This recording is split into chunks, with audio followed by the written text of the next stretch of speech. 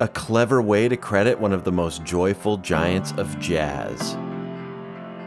A legendary hip-hop alias inspired by the art of war. And a mind-bending backstory for a country star's pseudonym.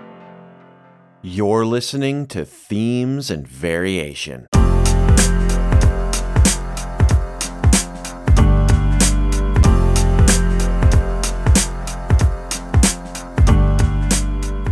Themes and Variation is a podcast about music and perspectives brought to you by the online music school Soundfly.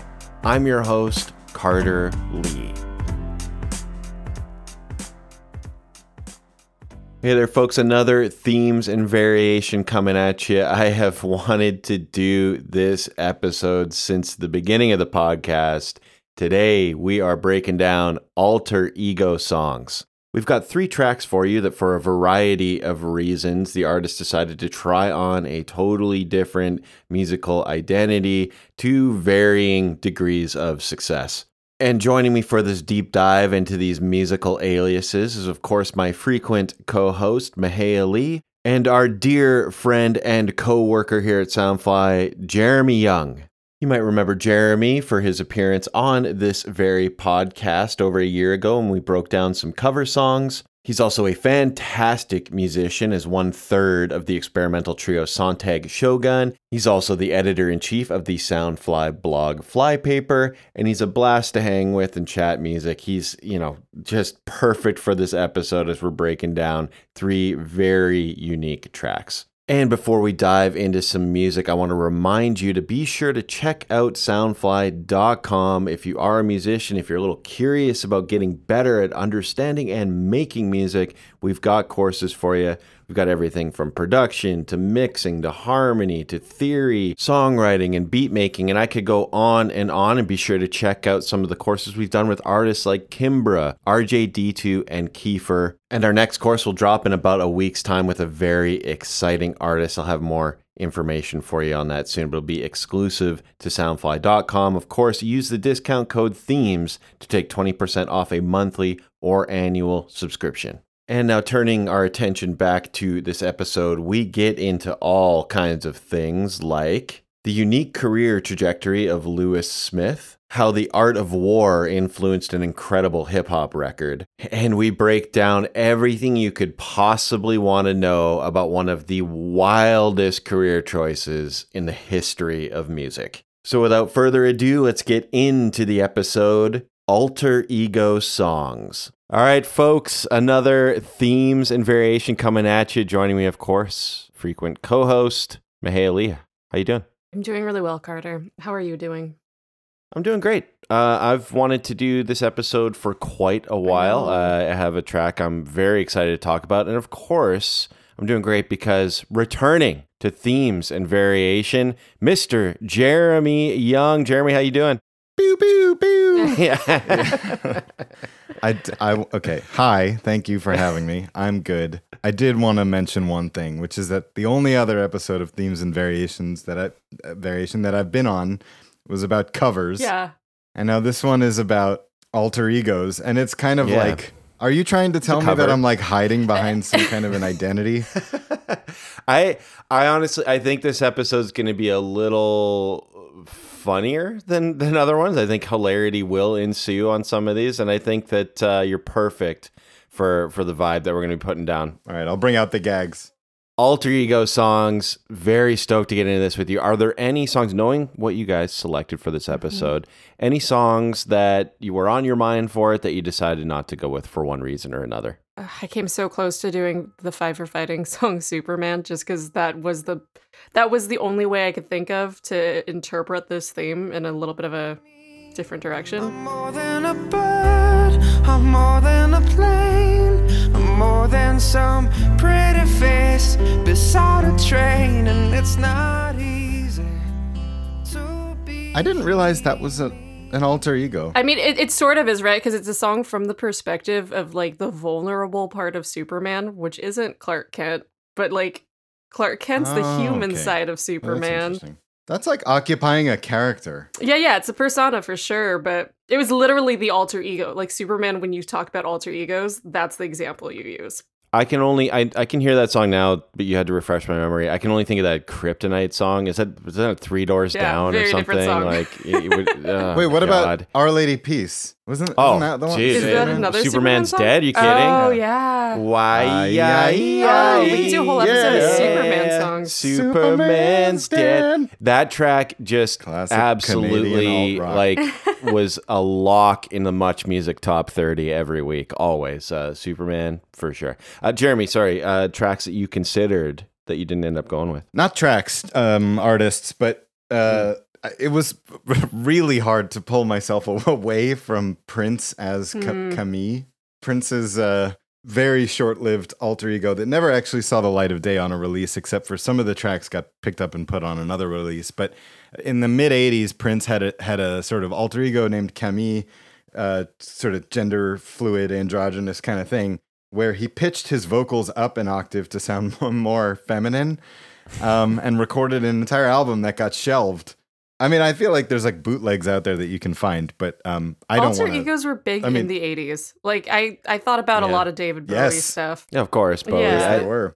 I think there's like a definition of what an alter ego is, especially when an artist like actually comes out and says like, or not says, but kind of performs as this other personality. But there's kind of a weird fuzzy line between that and it just being sort of a conceptual character that the artist occupies, of which there's a lot. Yeah. Like if you really go back and you listen to like some of the most creative and out there kind of like pop music, I mean, everybody's occupying some kind of a character. Like The Weeknd, the last like couple of albums of his are like, he's sort of in this different persona that he's trying to do. So there's like a lot of like ways that this could have gotten. But I mean, I'm Sgt. pretty Pepper, sure that, right? Like, I feel like that's the other one you think Yeah. alter Totally. egos. yeah, there's a lot of ways this could have gone. Let's get into some music. I'm dying to listen to these tracks with you guys. We've got our first selection of the episode, which was Mahea's pick.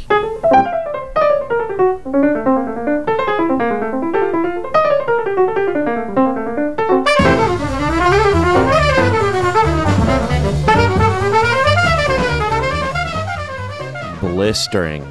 Mahea, what do we have the pleasure of listening to? We are listening to, and I did have to like look up YouTube videos to figure out how to pronounce this because I'm sure there's people who would disagree with me, but this is a lesser known jazz track called Andy, spelled A-N-D-E, by Lewis Smith. There's a feature that we didn't get to quite yet, from somebody who's credited as Buckshot LaFunk. Sick. Yeah. But before we get into Buckshot LaFunk, the guy that opens this track, Tommy Flanagan. Yeah. Like, we got to talk about Tommy Flanagan because Everyone on this track we should talk about, though. That's the problem. But yeah. the dude is such an incredible pianist and somebody that is so much better than I think is thought of in the history of jazz music, because a lot of people think of Tommy Flanagan as having potentially the worst jazz solo recorded of all time, as he plays the piano solo on Giant Steps.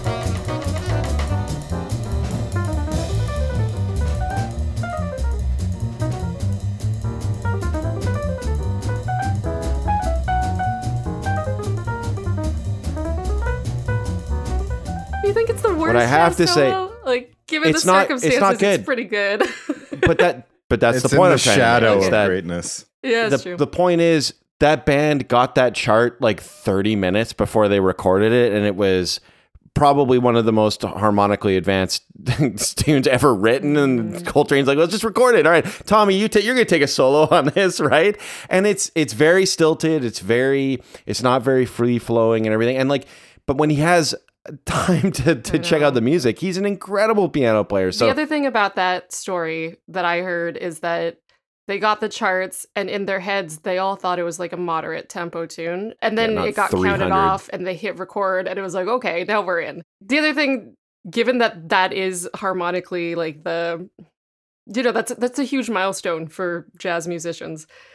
As the pianist, a harmonically challenging tune is a very different thing than for everyone else, because like, yes, you could play a single note line but you have the ability to play the other notes at the same time. And you just have to think in more layers than everyone. You got to comp. You have Exactly. to split your brain into, okay, I'm playing the changes and also I'm soloing on them and everything too. And it's not, the other thing too is like Coltrane sounds amazing on it because he's been shedding it 20 hours a day for months and months, and he's learning how to play upside down and all around. But a lot of his solo on that is just playing like, he'll play literally scalar stuff like 1, 2, 3, 4, 5 straight up the scale, little pentatonic stuff. And he is outlining the changes that he wrote. Like, so yeah, he set himself up to look great. Look, it's an incredible record, and it's just one of those things that like in jazz school is like, oh, Tommy Flanagan. Nah, he's a fantastic piano player. And that's my rant. So that's this is the Tommy Flanagan retribution tour right now. Absolutely. He was also he was Ella Fitzgerald's accompanist and music director for like a decade and stuff. Like Guy did fine. Not bad. Guy but, did fine. But he is one of several people on this track in particular who were really known for their like dexterity, including that being part of the legacy of the alter ego featured player that comes in at about 2 minutes and 21 seconds. Carter, can you jump there for me?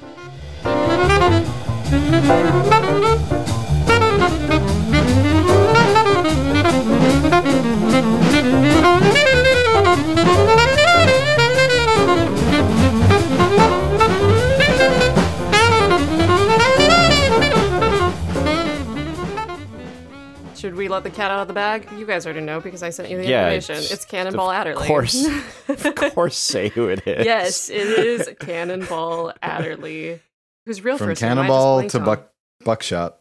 Julian, thank you. One thing I learned is supposedly the nickname Cannonball is not the original nickname. His original nickname was Cannibal Adderley. Whoa. Because he had like a massive appetite in his youth. And so his friends started calling him Cannibal. And I don't know if that's true. I like it either way. I feel like there are better nicknames than Cannibal I know, right? to talk about somebody's appetite or weight. But Cannonball is a definitely. cool nickname. Like that. Cannonball, yeah. Whether that's how it originated Cannonball or not, Lecter. it landed well. It is made cooler by the understanding that like it wasn't originally Cannonball, it was Cannibal, and then like people very close to him that would call him Cannonball, maybe knowing that like actually his real name is like super dark. Yeah, but so he's one of those, not that he's underrated because he's certainly not, people celebrate him for sure, but I think that because he did have a desire to, make music accessible to his listeners to an extent, and allowed himself to like fall into the pop side of jazz.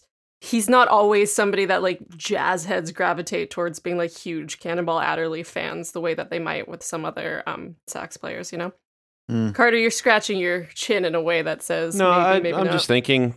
I'm deciding if I agree with that or not. I think I agree with that. I think. Well, I that's think he's totally in fair, he's in the canon. Yeah. No, but his record Something Else I think is probably the biggest thing that he did, right? Yeah. But that was like pretty straight ahead. Like that wasn't too out there. Right. So there's this era, right around the time when he moves to New York, where there's like the kind of pop jazz that's ending up in musicals and movies, and then you also have like Miles Davis and people like that who are like doing something maybe a little more avant-garde and something that becomes cool. It's hard to not say the word cool when you talk about Miles Davis's music, right? That was the birth of. Yeah, exactly. So, but like even when they play together, you can hear how different they are as performers. Cannonball Adderley's music exudes fun. Like even if you're not a jazz person, it's fun to listen to him play. Yeah. You hear so many notes, but none of them seem wasted, which is really rare. Usually when you hear something really busy, it's like that's more notes than I needed to hear, but I don't get that with him. That's interesting. It's like the bebop sound, and somehow he's been able to kind of like graduate from a Charlie Parker sound to like more of a modern thing. I don't know. Yeah. But, who he was compared to a lot, right? Like I guess he even moved fair. to New York the year Charlie Parker died, so people were expecting him to kind of be the successor, and to an extent, I guess he was. But Just swoop all his gigs after. I guess. the second coming of Bird. So Cannonball Adderley is Buckshot LaFunk. Cannonball Adderley is Buckshot LaFunk. Should we get I to feel why? like that needs a little unfurling because Yeah, please. in my brain, Please tell me you got some info there. I do. I have a little dirty. some info. So it's a little bit of a it's not the sort of thing that I think gets like a really thorough detailed history anywhere, but there is a history of this. So especially for some reason in jazz, there's a tradition of contracted musicians using pseudonyms in order to play on each other's projects without Yep. interference from labels and such. Oh, So this is how that's he got away interesting. with playing on this record. Some other people who did it, I have my list. Hold on. Charlie Parker's credited on tracks as Charlie Chan. Eric Dolphy is credited on things as George Lane. And my favorite, Joe Beam is credited as Tony Brazil. Oh my God. There's a club somewhere on the other side of the railroad tracks where all these guys are playing every night under their 100%. pseudonyms. But the name Buckshot LaFunk has since been repurposed by Branford Marsalis when he started his project that blended jazz with hip hop and R&B. I think it was in the 90s.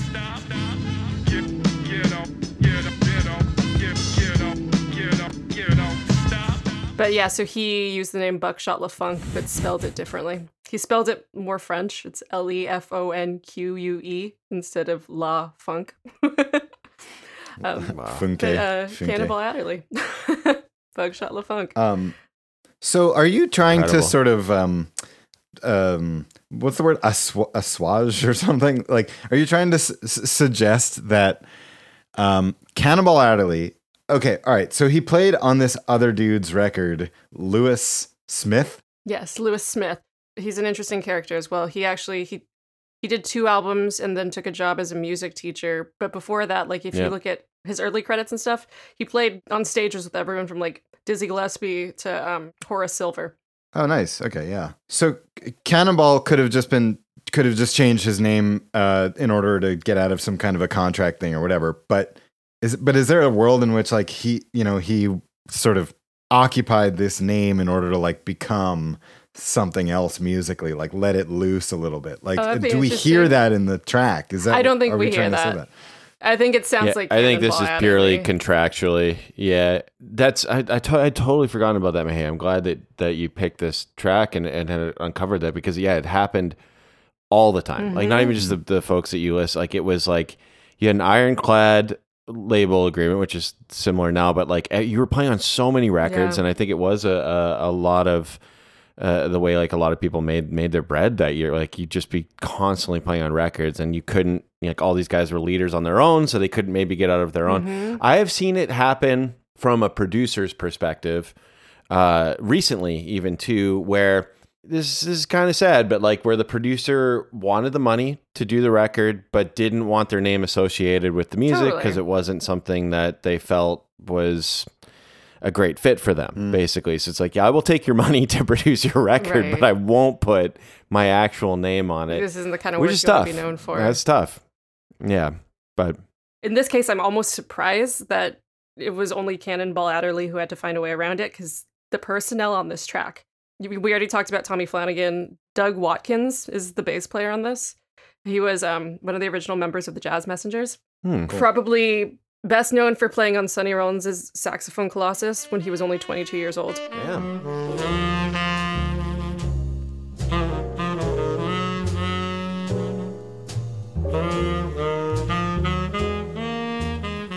He also played bass for Mingus when Mingus decided he felt like playing piano. Would not want to be in that rehearsal space. He definitely got yelled at for a lot in that sure. band. Oh my Especially if God. you're playing the bass.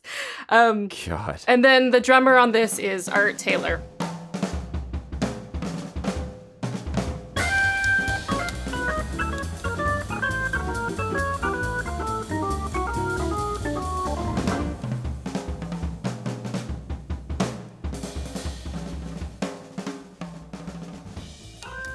Lewis Smith, who, you know, it's his record. His playing on this is amazing. He's also the composer on the track. I think he'd be a good study for anybody working on their improv skills, particularly if you want to stretch your dexterity and virtuosity. I even saw a video of somebody playing his lines on a bass, and it was like beautiful and looks so Sick. challenging. So that's my little spiel on the history of Buckshot LaFunk. California. What you say about Los Angeles? Still the only place for me. It never rains in the sun. To live and die in LA, where every day we try to fatten our pockets. Us niggas hustle for the cash, so it's hard to knock it. Everybody got their own thing, currency chasing. Worldwide through the hard times, worrying faces. Shed tears as we bury niggas close to heart. What was a friend, now a ghost in the dark. Cold part about it, nigga got smoked by a fiend. Trying to floss on him, blind to a broken man's dream. All right, Jeremy. What are we listening to, man? We're listening to Live and Die in LA by Machiavelli, a.k.a. the Don Killuminati, a.k.a. Tupac. Released on November 5th, 1996. Less than 2 months after Tupac was shot and killed in Vegas.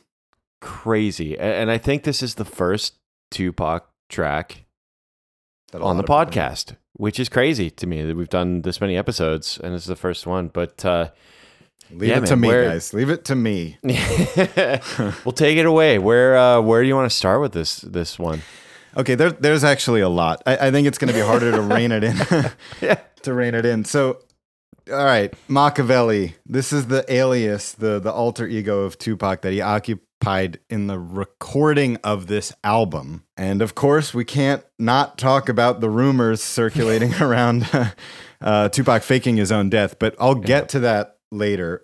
Just a little bit about this album and the track. Okay, so it was recorded over the course of 7 days in August. So it was recorded less than a month before he died. To Live and Die in LA is like a I think it's like a pretty typical Tupac track.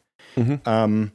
Like it's really funky. It's kind of joyous. There's like a little bit of shade being thrown around. There's like some beefs being referenced and stuff, but it's like West Coast love. Yeah. It's like about West Coast, like love and California love and stuff like that. But it diverts from previous, not that Tupac wasn't writing music before about like gang violence and racial societal issues and stuff like that, of course. But the rest of this album, the album being called the Don Killuminati, the 7 Day Theory, the rest of this album is like dark, dude. Like it's like it's dark and it's like aggressive and like noisy and intense, and pretty much the entire album is like venomous and vindictive. What do we have here now? Do you wanna ride or die? La, la, la, la, la, la, la. They got an APB out on my thug family. Since outlaws run these streets like these scandalous freaks. Our enemies die now. Walk around half dead, head down. It's almost as like all of the tracks are, the point is just to like just throw as much crap on like everybody that Tupac feels like wronged him over the last couple years. A partial sort of like navigation of that story is that in 1994, Tupac was in the studio recording, and that's when people broke into the studio and attempted to sort of assassinate him. So that kind of kicked off that whole West Coast, East Coast like feud thing. And there's a lot of beefs going around. There's there's all kinds of stuff, but like then so that was 1994. In 1995, Tupac was basically spent the entire year in jail on sexual assault charges. So basically he like gets out of jail in 1996 and he wants to like record and stuff, but he has so much like anger inside of him. On top of that, in jail, he's been reading Niccolo Machiavelli's The Art of War. You know, it was originally written by Lao Tzu, and Machiavelli rewrote it and stuff. It's clear. It's about war strategy. It's about, how to sort of like conquer your enemies and stuff. Tupac at this point in 1995, 96 is accumulating enemies. Not to mention, earlier that year, Dre, who was on Death Row Records, Tupac's label, Suge Knight's label that Tupac was on, Dre left the label in this like blaze of fury. There was like all kinds of relationships broken. Remember, in 1995, Tupac did a California Love with Dre. Big hit. They're buddies. Oakland is Sacktown, the Bay Area and back down. Cali is where they put they Mac down. Give me love.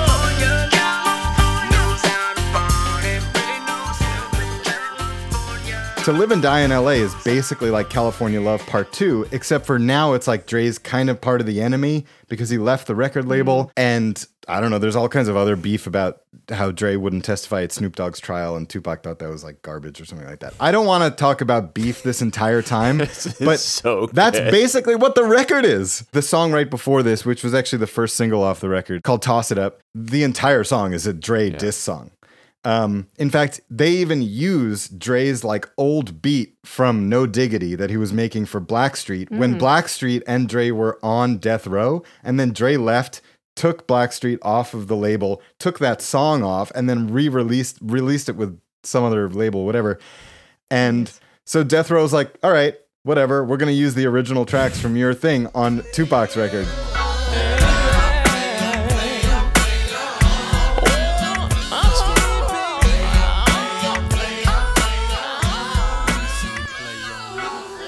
I don't know what about the recording session in August kind of leaked out and stuff by September, but there's maybe reason to suspect that like some of this stuff, which is like really aggressive on that record, maybe leaked out and got into the wrong hands and just escalated to a different level, and could be the reason why someone actually kind of went and shot Tupac. Remember, we still don't know who it was. So, you know, it kind of ripples out. But I think one interesting thing, and I do want to actually talk about the rumors of Tupac faking his own death, because it gets tied into the mythology of this album. Yeah. You know, as far as like the alter ego goes, like there's definitely a departure here. Like Tupac is like this poetic lyricist. He's talking about cultural issues. He's talking about all kinds of things. He's sort of twisting words, and he's got, he talks about a lot of like racial, societal issues and current events and stuff like that. In his previous records, but he's also sort of like funky and joyous, and he's bringing communities together. Mm-hmm. This record is like scorched earth, like aggressive, and the entire album is furious, like, there's like shotguns being fired all over the album, and there's like the whole thing's about basically gang violence and stuff like that. And it's like, did Tupac like predict his own death, or did he just like it's crazy? So yeah, he kind of had to step into an alternate persona, I think, in order to deliver this material, because it's just really intense. This record feels like, had he survived and lived on and had a longer career, like this would be one that stands out as like, whoa, yeah, that, like, just like you said, that's a detour, and he would have gotten back. Right. It does seem like after prison, after like the crazy beefs, West Coast, East Coast, this was cathartic maybe for him. Exactly. Like, I need to do this, and then I'll get back to probably what I'm known for. Just because he's so good at it. There's evidence to suggest that was kind of in the cards. I think there's like old interviews or something with like people at Death Row and Suge Knight or whatever who kind of like reference the fact that maybe this was just like a side project and they were just going to like leak it underground or something like that. But the problem is, he dies, it becomes his sort of like last stand, and therefore it's like really hard to kind of separate this from it just being his like, you know, pinnacle, ultimate, like last sort of statement on this earth. One thing musically, do you know what the sample is, or at least the influence of? Because I don't know if it's a direct sample. That's right, it's not a sample, but it is taken from and played the Prince track, "Do Me Baby."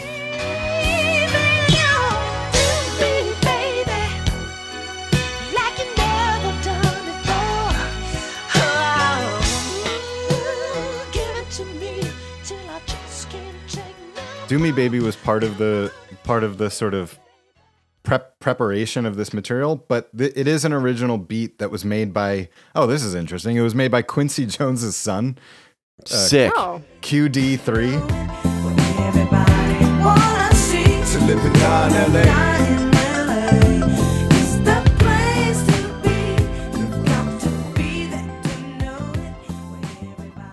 It's the only track that QD3 produced on the record. So basically what happened is QD3 is playing a bunch of like old soul records and stuff like that. Maybe the Prince record came up or something to Tupac. Tupac found a song that he liked and then said, all right, can you make me a beat in this style? So QD3 whipped something up or whatever, and then came back like later that night to the studio, played it for Pac 3 times. Pac goes into the vocal booth. He lays this song down in one take across 3 different tracks. So he does essentially 3 takes, but 1 take of each part. Of each verse. Yeah. And walks out. That's it. Then he goes and he tells That's Val Young, who's doing the backup singing, okay, here, this is what I want for the chorus. Just go in and sing it. She nails it in like 1 or 2 takes, and then goes to the multi-instrumentalist or whatever, like the session musician who's just hanging around the session from Death Row, and he goes in and he just like redoes QD3's instruments on keyboard and guitar in like 1 or 2 takes or whatever. Just nails it. The entire song done in 2 hours. Neck bone, Dre, hair on, punchy too. Big rock got knocked, but this one's for you. I hit the studio and drop a Drew, open it pack, get high, watching time fly to live and die in LA.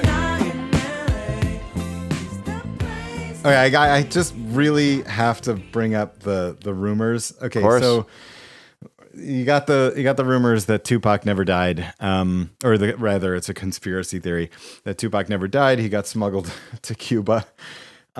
Where did these come from? These directly come from this album being put out under the name Machiavelli. There's like a few sort of like bogus claims that don't really add up. Like there's like a claim about how the guy that cremated Tupac like retired and disappeared immediately after or something. And it's like, wow, why did that happen? Whatever. So there's some weird claims and stuff. But there's 3 that are kind of like that kind of get like interestingly brought back to like the Machiavelli alias. And the first one is when you rearrange the letters of Machiavelli as Tupac spells it, you can spell M alive K. The K is the best, like M alive K. Like Wait, so are they spelling the K with this? Oh, what? He spells Machiavelli in this very differently. It's right, of course. So another thing is inside the album liner notes, it reads "Exit Tupac, enter Machiavelli." So it's kind of like this like second coming kind of thing. The album art features Tupac like on a crucifix. So they're like I think the label kind of is like leaning into this like notion. But here's the third thing. Okay. People were saying how like Niccolo Machiavelli in The Art of War, he advocates to fake one's own death at age 25 and then to return 18 years later when nobody expects to like resume power. And this whole thing is like a way to sort of sneakily get revenge on your enemies. Tupac died when he was 25 years old. He got shot when he was 25 years old, right? And so 18 years later would have been 2014. That never happened. He never came back. So maybe he did. Maybe he's someone and you don't. He might be doing something else now. So To Live and Die in LA was also a book. It was like a sort of spy thriller-y kind of, or not spy, but government conspiracy kind of book, whatever, from 1984. 85, it was turned into a movie. Starring Willem Dafoe. Willem Dafoe and a couple other people, actually. It was like not that bad of a cast. Wang Chung did the soundtrack to it. You should play like a clip of Wang Chung's theme song to Live and Die in LA called To Live and Die in LA. To live and die in LA. I wonder why we waste our lives. Pretty much there's no relation there. I think Tupac just kind of grabbed that phrase, zoology or whatever, and used it, but he definitely made it more famous than the film or Wang Chung ever could. I don't know, whatever. You know, there's not much more to talk about. I mean, it's just great. I love it. I feel like I grew up with All Eyes on Me, like the Tupac record, but I never knew that To Live and Die in LA and I don't know, a couple other tracks off that album that are pretty classic. I don't think I ever knew that wasn't just Tupac under his own name. Like they're pretty well integrated, but if you really listen to this record, like from start to finish, actually it's like a huge departure. So yeah, it leans into the alter ego thing for sure. Totally. Awesome. I'm glad that you went down this conspiracy rabbit hole. How can you not? So, speaking of which,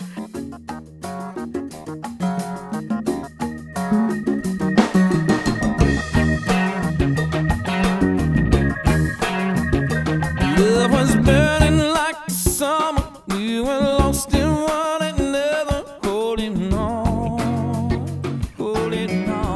right, we're folks. Oh man, I don't even know where to So good. What I are don't we even know where listening to to, Carter? start. We are listening to Snow in July by Chris Gaines, aka Garth Brooks. Garth, which I didn't know, his actual first name is Troil. Troil Garth Brooks. What? Which Troil Yeah, Brooks is a what? sick name. Was That he is born such under good a name. bridge? Troil Garth Brooks. I'm not nearly as big a Garth Brooks fan as you are because Wait, we know whoa. Seconded. but like Seconded. but I feel like I'm more of a Chris Gaines fan than a Garth Brooks fan at this point.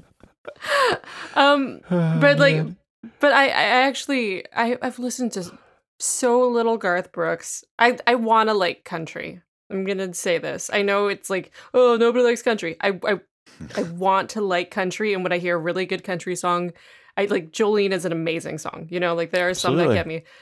Not very familiar with Garth Brooks' music though. This still kind of feels like a country musician doing what they are calling rock to me.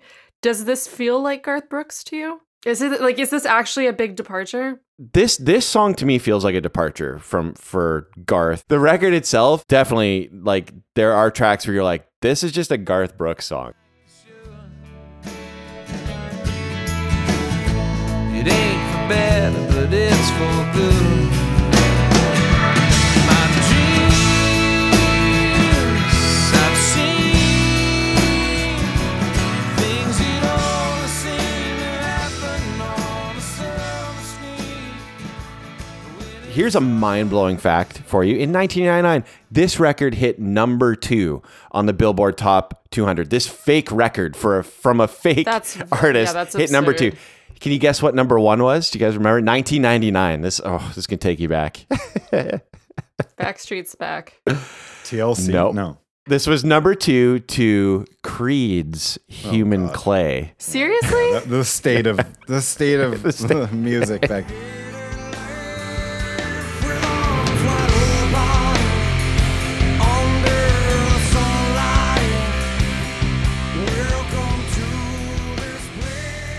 Let's get right into the basic facts of Chris Gaines. So this is where it gets so good. So this record was, again, somehow, I mean, it was produced by the legendary Don Was. Like, got to get that out there.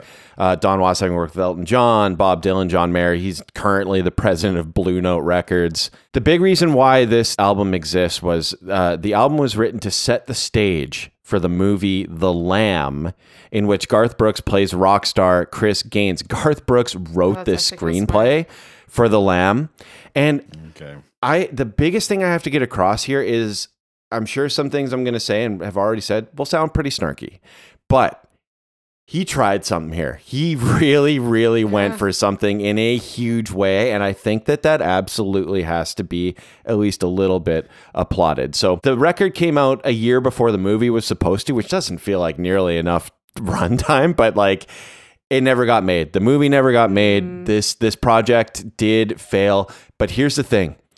Yeah, define fail. There were so many gems that came out of the world of Chris Gaines. We have Not bad music. I'm saying that it's not the worst music. not at all. This track, Snow in July, is absolutely slamming. And we'll get into the things that I love about this. When I put this record on, I was expecting to not like it at all.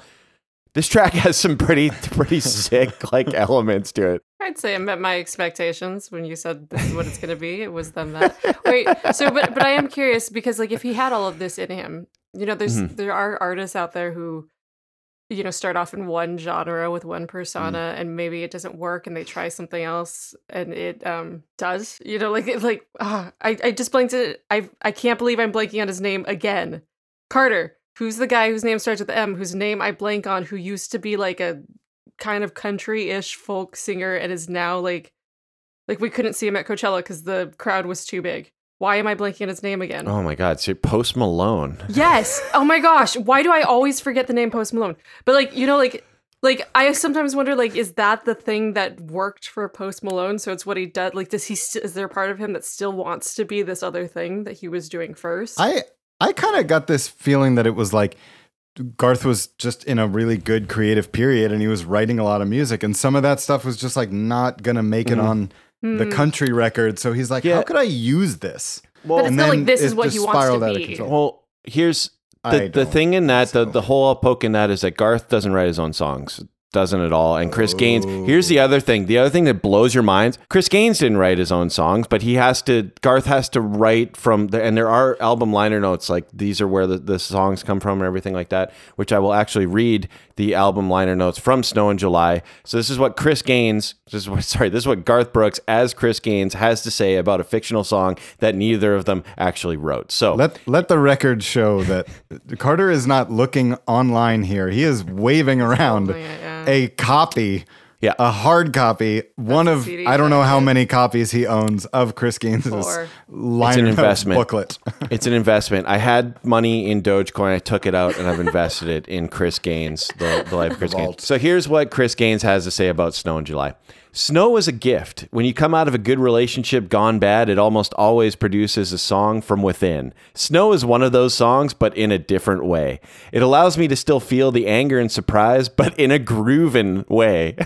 It makes me be all right with the sting of that relationship. So this is a fictional person talking about a fictional song that Garth Brooks didn't write. So when he says the snow, he's not tiramisu. talking about like snow. He's talking about the song, and he's given the song a nickname. Because none of what you I read guess, said man. anything Yeah, about snow. When he to says me. snow was a gift, and that's him Is it in quotes? knowing that, like, yeah, it is, and Okay, so so that's it's a like, of song. course, everybody knows this song that's like Yeah, so you're real, saying but the also song is not. a gift. He's not saying frozen water from the sky is a gift. Sorry, yeah, absolutely.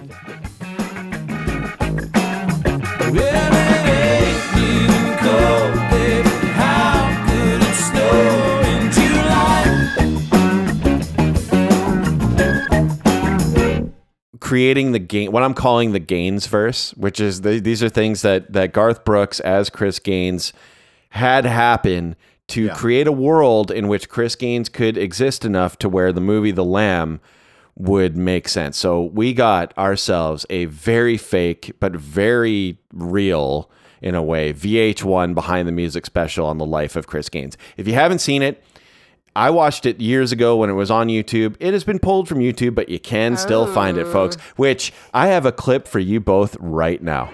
His world tours were renowned for their outrageous antics. I remember going over to Chris's house. He was packing a chainsaw on his back. There was a chainsaw on tour. Yes, there was. All right. What? So Chris Gaines in his former life. Oh, wait, hold on. There's so much, by the way. It was like Chris Gaines was like a rock star, sex addict or whatever, and he got into a car accident and he was horribly disfigured and stuff like that. And then he got surgery and then he rehabilitated himself and got on stage to the joy of billions and billions of people around the world. Chagrin. Yeah. And now he's bringing chainsaws around on tour. It's like, it doesn't stop. Also part of Chris Gaines' motivation, he was Australian. His dad was, this is all fake. This is all made up. His dad was an Olympic swim coach and his mother was on the Australian Olympic swim team. His dad wanted Chris to be a swimmer, but Chris rebuffed his needs of him becoming an athlete, decided to pursue music. His first group was called Relatable. Crush. In high school, they recorded Crush's first record, which gave us this gem, My Love Tells Me So.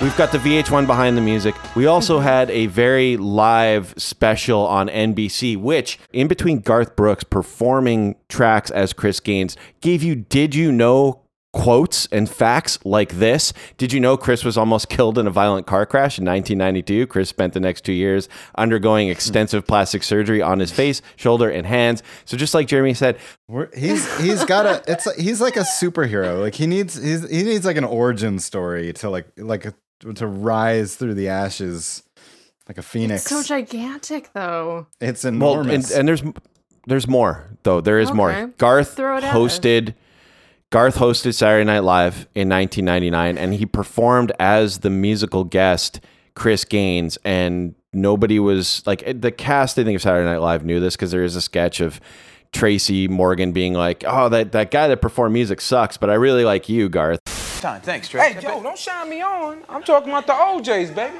They're better than that guy you got this week. Talking about Chris Gaines? Yeah, that lame-ass trick.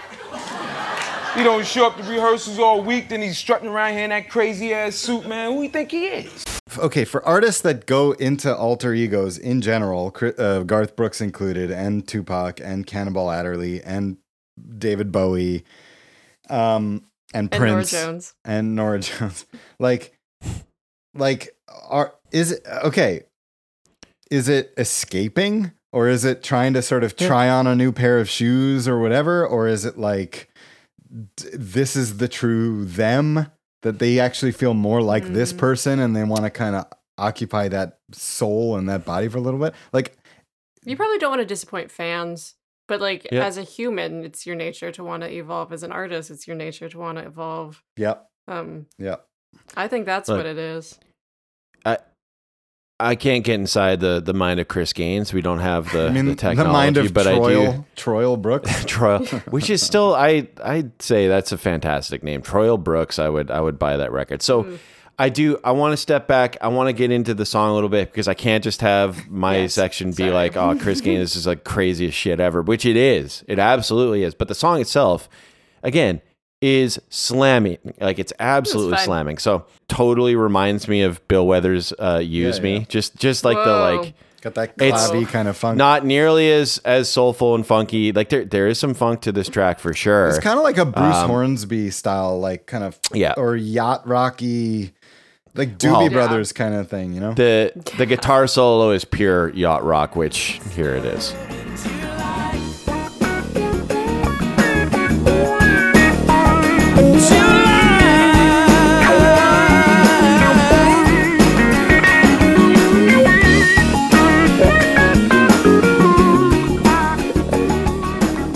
1-7 to 4-7, very soulful. There's a lot, like, very bluesy. This track is fantastic. It's got like the hook, it gets a lot darker, which the best part about this track is the hook. And listen to the hit on beat 2. This is dope. Like, can't knock it. Now you're talking about your freedom. What is that you say? You suddenly declare to me your Independence Day. Caught me by surprise.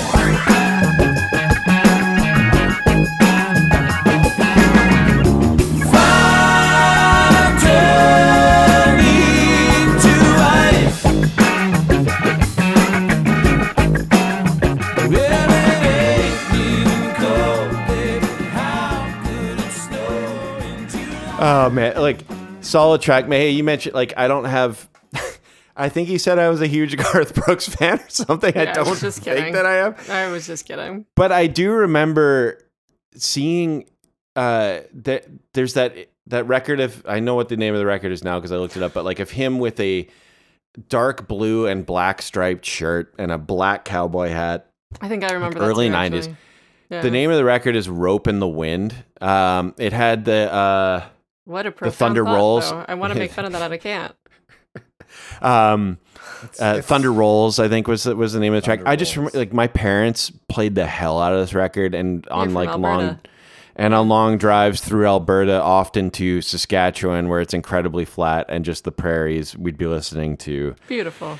that record, Rope in the Wind. So look, incredible that's like performer. That's the Catch a Wave Upon the Sand. Like, that's the Garth Brooks version of that, and that's kind of beautiful. Okay. Yeah. All right. Yeah. I think I broke my brain going through this, guys. That's all the gains I have for you. Are there any other thoughts that you have on this track, Chris I don't feel like Gaines? his performance changes in this persona, which is interesting. I don't think his voice sounds that different.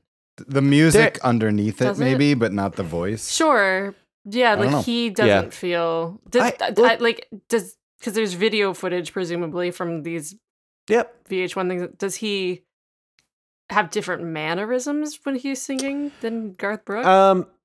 Maybe a little bit. It seems to be a leather jacket always involved. But I would say on this track, I would say that he kind of gets that soul and rock vibe down. There's a little very short slapback delay in the verses. It sounds great too, and I think But he's again, like leaning that's an into that a little effect. bit. Like, is he pronouncing things differently? Is he putting more air anywhere? Like, is it a different part of his range?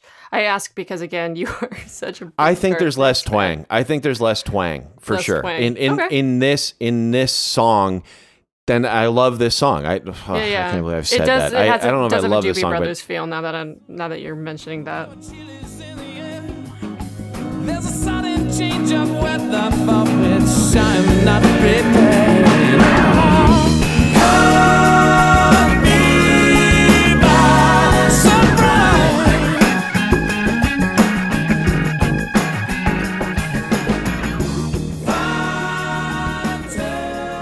Well, Jeremy, thank you so much for joining us on this wild, Instant classic wild episode. I liked it. We were talking a little bit about the new Sontag stuff though before we went Yeah. live on this episode. What's going on with you musically, man? What do you got coming up? Yeah, well, as of the taping, today was the day that we dropped the new single. So my band Sontag Shogun has a new record coming out. And in a lot of ways, we've never done anything like this. One of which is that half the lyrics on the album are sung in Finnish. That's awesome. It's a collaborative record with a Finnish singer and songwriter and composer named Launau. Her name is Laura Naukkarinen. And she sings in Finnish and my bandmate sings in English. So there's like a little bit of a duet thing going on. But yeah, it's coming out in April, but the pre-orders start today and we just dropped a new single. So that's Sontag Shogun and Launau. And the single and the album are both called Valo Sirotu, which in Finnish translates to "the light is scattered." You're gonna say the life of Chris King. Yes. No, The the life Lamb. scattered. That's a sick Lamb. name. Yeah. The 7-day theory. Oh my God. And that's going to do it for this episode of Themes and Variation. Thank you so much for listening. We want to know your favorite alter ego song, so as always, there's a link to a Spotify community playlist in our show notes. Feel free to add your selections there. Drop us a line at podcast@soundfly.com with any theme suggestions, questions, or comments about the show. And please feel free to give us a rating on Apple Podcasts or wherever you get your podcasts. And be sure to visit soundfly.com for all of your music learning needs. Thanks again to Jeremy Young for jumping in on this episode. And as a special treat, we're going to play this one out with a snippet from the brand new Sontag Shogun single, Valu Sirotu. We'll be back in 2 weeks with a new episode and a new theme.